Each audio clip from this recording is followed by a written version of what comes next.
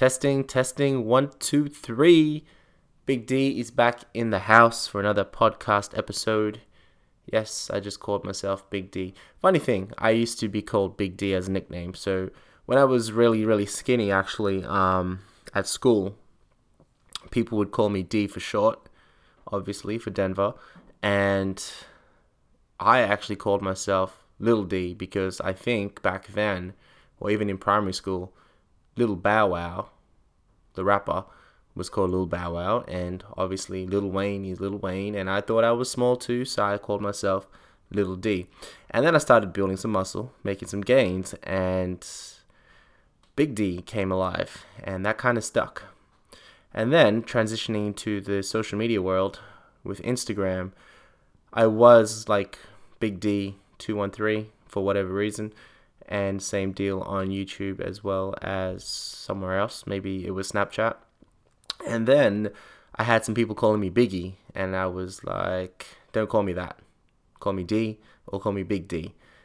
So they thought it would be funny to call me Biggie all the time because obviously I was against it. In reality, I honestly didn't care. But Biggie kind of stuck, and then it was Biggie D. So Biggie D, and I mean, I had a number plate that said Big D as well, which is pretty funny. But Biggie D kind of stuck, and then I made Biggie D my Instagram handle, and then everybody knew me as Biggie D. And I literally had clients seeking Biggie D for coaching for their contest prep or whatever it is. And also I would have my personal clients, face-to-face PT clients, being stopped by other people and saying, hey, Biggie D trains you, or hey, I saw you on his Instagram or Snapchat or whatever. No one knew my name, and I felt like that was unacceptable. So I changed my Instagram handle to just my name. Boring, I know. But, still sticks, Biggie D. So I'm going to stick with Biggie D, Big D, whatever I want. I mean, it's my podcast, so I can do what I want, right? And that is the cool thing about it. The only thing I can't do on this podcast is swear. And that's because I selected that this would be, a clean podcast when I uploaded or submitted to Instagram, to iTunes. So it's a good change. I mean, should I choose to swear? I don't think I need to. But if I need to, I'll do it on Instagram stories. Anyways, today we're going to talk about exercise technique. I feel like this is super important because I offer like exercise technique sessions where I break down specific lifts with clients. Typically, it's going to be the squat, bench press, and deadlift. And we go through each movement and we break it down. We look at what they're currently doing. I speak to them about what they're thinking about, which is quite important. And we also look at ways we can improve it, and then we do that. We film it, the exercise, we review it, and we make sure that the client walks away with, some newfound technique cues, and also some newfound confidence, which is obviously what we're all looking for here. And, today I did one actually, and it was great. Like, it went really, really well. But the funny thing is, and it's consistent with every single person I work with these technique sessions, is I have a way of doing them, of coaching them, and I know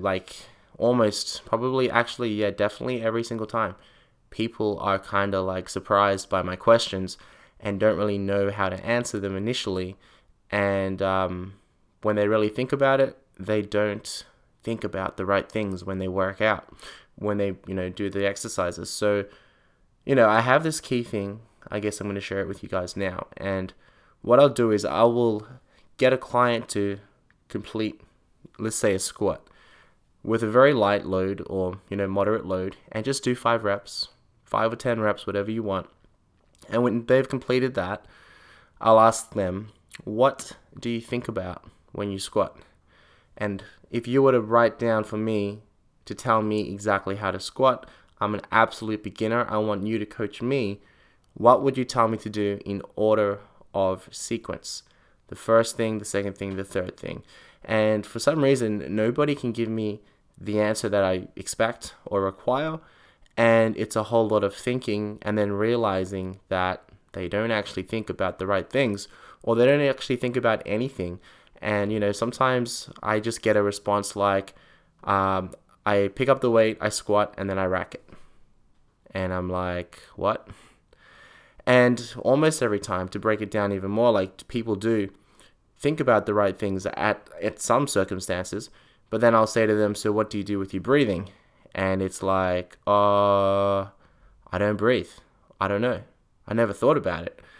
And it's actually quite intriguing, but at the same time, hey, it makes me look like a really good strength coach, because these people are typically quite qualified themselves in regards to training experience. They've just never had a coach before break things down the way that I do. And it definitely benefits them. So what we do is we break down the order of sequence of movement like you're doing a tutorial on the exercise.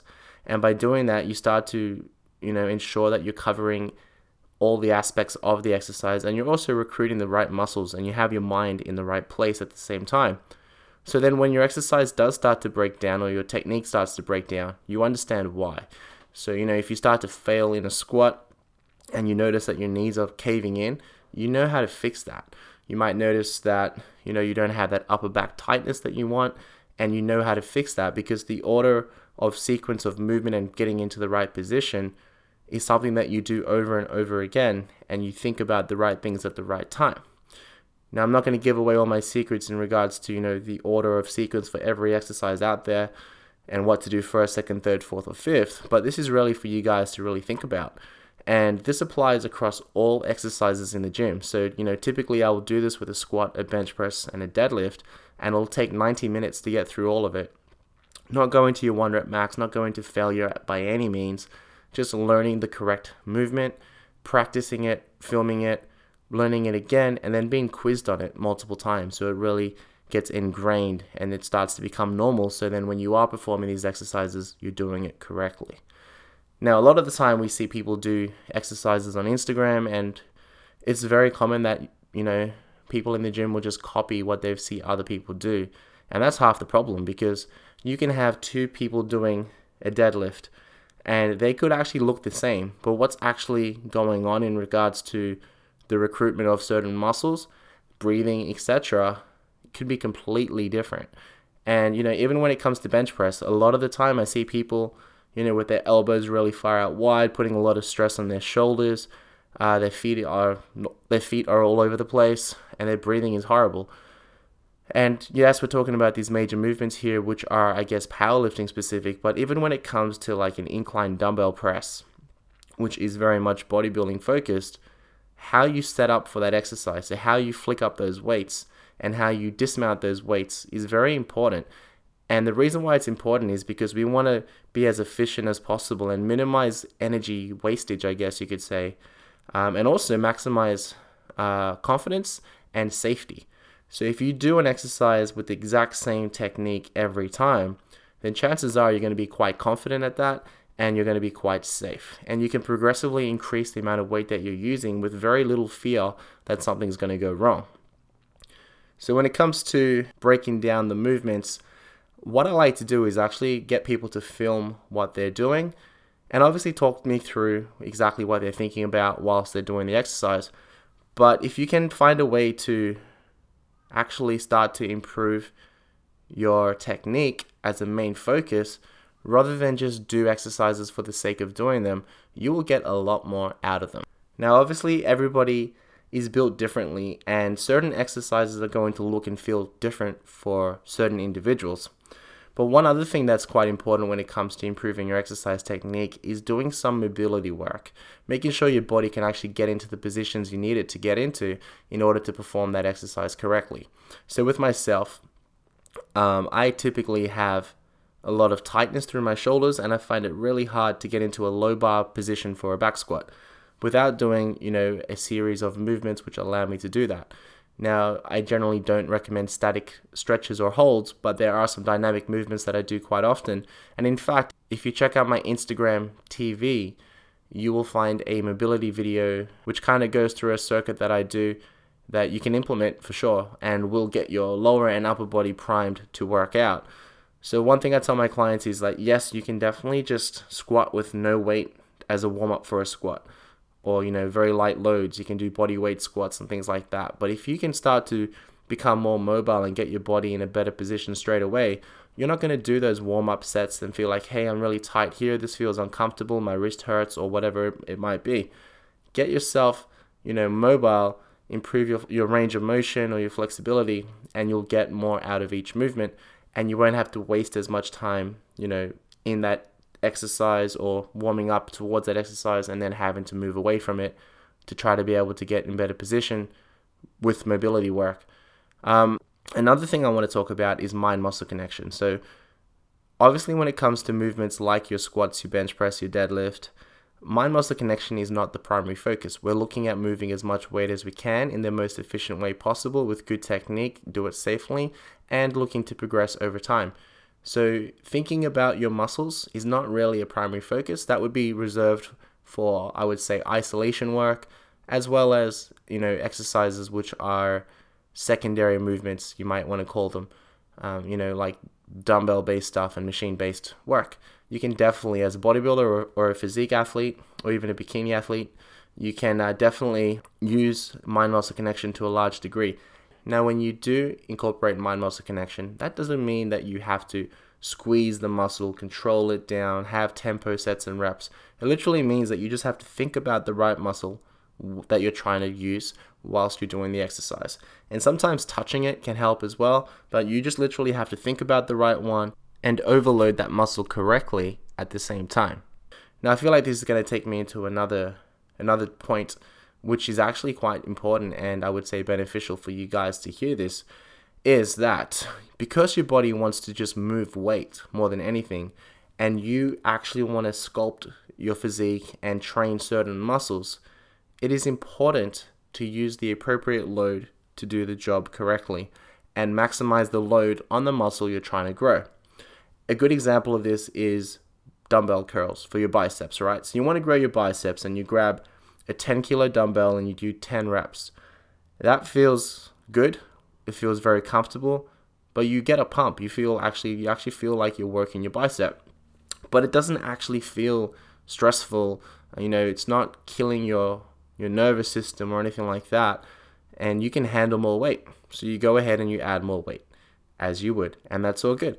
But as we continue to add more weight, if we move up in weight too soon, your body will look to move that weight in the most efficient way possible. And what that means is other muscles will start coming into play. And sometimes it's momentum that helps to move the load, and other times it's just other muscles. So for example, with your biceps, you start out with 10 kilos, you're doing these curls, and you feel the bicep working, everything feels great. We could say that 100% load is on your bicep when you're doing those curls. Let's say you jump up to 17.5 kilos, which is quite a big jump, and you still curl it up the same, but you don't feel your biceps hurting as much or to the same degree. And that's because other muscles are helping to move that weight.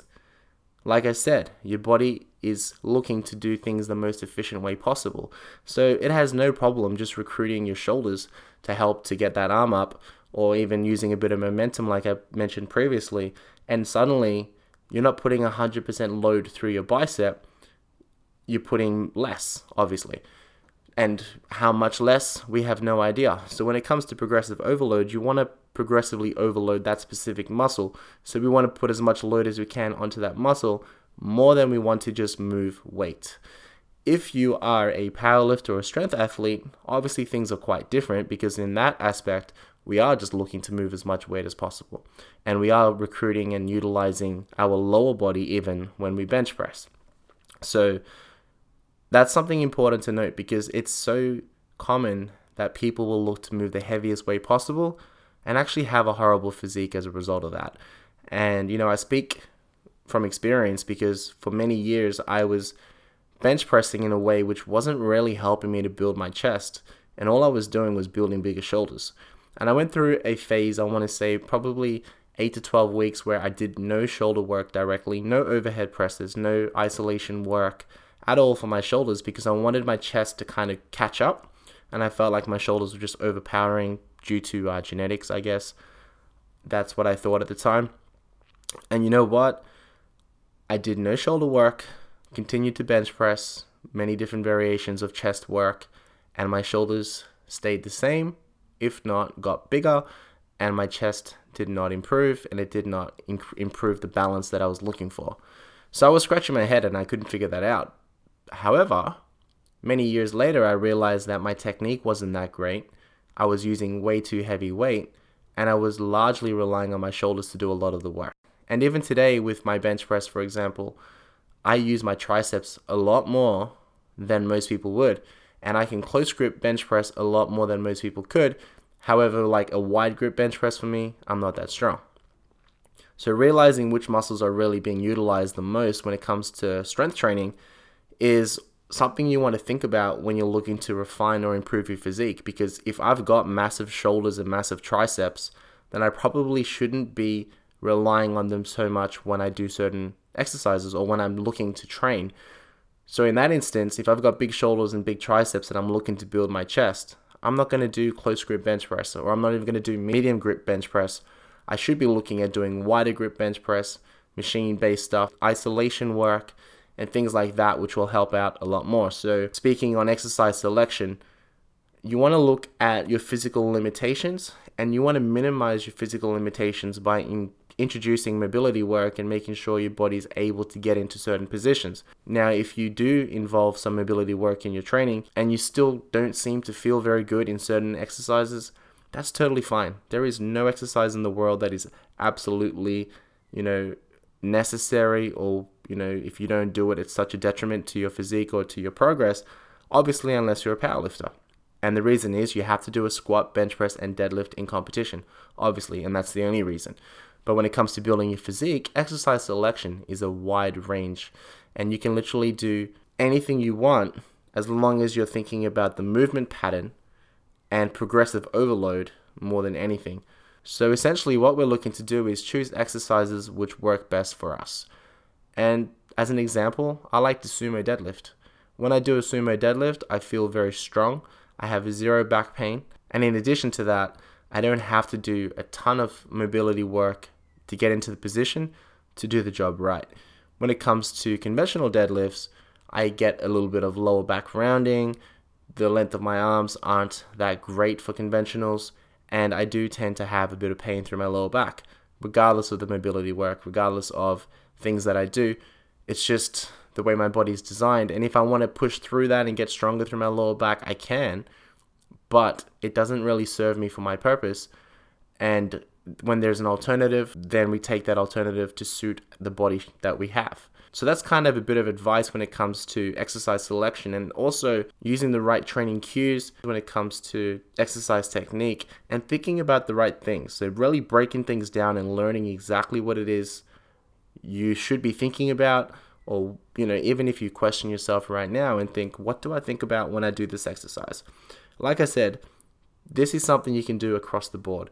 And if I have a new client, after we do the first exercise technique session, squat, bench press, deadlift, we'll take the same approach for every exercise out there, just for the first few times. And once they figure out what they're doing and they build confidence and they gain strength, we don't have to run over things and, baby people anymore. It's kind of ingrained in their mind, and it just becomes a habit, a positive habit, which obviously comes with a positive result.